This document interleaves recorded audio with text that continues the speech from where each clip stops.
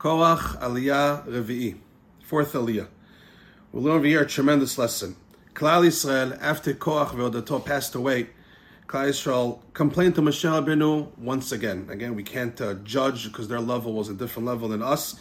But at the end of the day, Klal Yisrael complained to Moshe Rabbeinu again, and Hashem brought a megefa. Hashem brought a plague, and we lost thousands and thousands and thousands of Jews at that time. Moshe Rabbeinu turns to Aaron and he tells him, I remember when I went to Shamayim, I heard a very big secret to stop a megefa, to stop a plague. And that is the ketoret, the pituma ketoret. Go down right now, he tells Aaron, go to where the megefa is, outside the Mishkan and the Bet HaMikdash, and go do the ketoret. Now Aaron turns to Moshe Rabbeinu and he tells him, Moshe Rabbeinu, the halacha is, I'm not allowed to do the ketoret, this whole act of the ketoret, I'm not allowed to do it outside the Mikdash, outside the Mishkan, that's the halacha. So Moshe Rabbeinu, listen to this tremendous lesson. It's based on the Midrash in this Aliyah.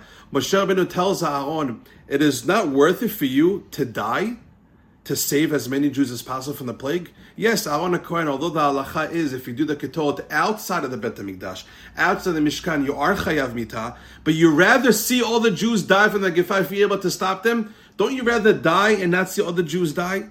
And Aaron HaKohen accepted Moshe Rabbeinu's words. And let's not forget, Aaron HaKohen was older than Moshe Rabbeinu. I know we got used to it, but this is an unbelievable thing.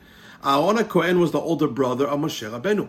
But he had such emunah, he had such trust in HaKadosh Baruch Hu, that he was happy, not only okay, he was happy with his younger brother becoming the leader, the king, the Navi, the Gedol Adol. And over here, Aaron tells Moshe Rabbeinu the halacha, I can't do it outside the Bet HaMikdash. And Moshe Rabbeinu right away puts his foot down. But wait a minute, isn't it worth it for you to die to save other Jews? You, Aaron HaKohen. Aaron HaKohen accepted Moshe Rabbeinu's words and did the ketoret outside the Bet HaMikdash. What a humble person Aaron HaKohen is. What a anav. It's an unbelievable lesson. We have so many opportunities in the day at work, in school, in the house. We have so many opportunities to try to be maybe a little bit, not even a half of a 1%, maybe not even close to Aaron HaKohen's humbleness and anavah. How many times do we have opportunities to be an anav, be humble, give in, listen to other people, don't fight back. You don't have to always answer back. Some people make fun of you, put your head down. There's so many times in a day, so many opportunities where a person can actually be like Aaron HaKohen a little bit, to be anav, to be humble, even though that person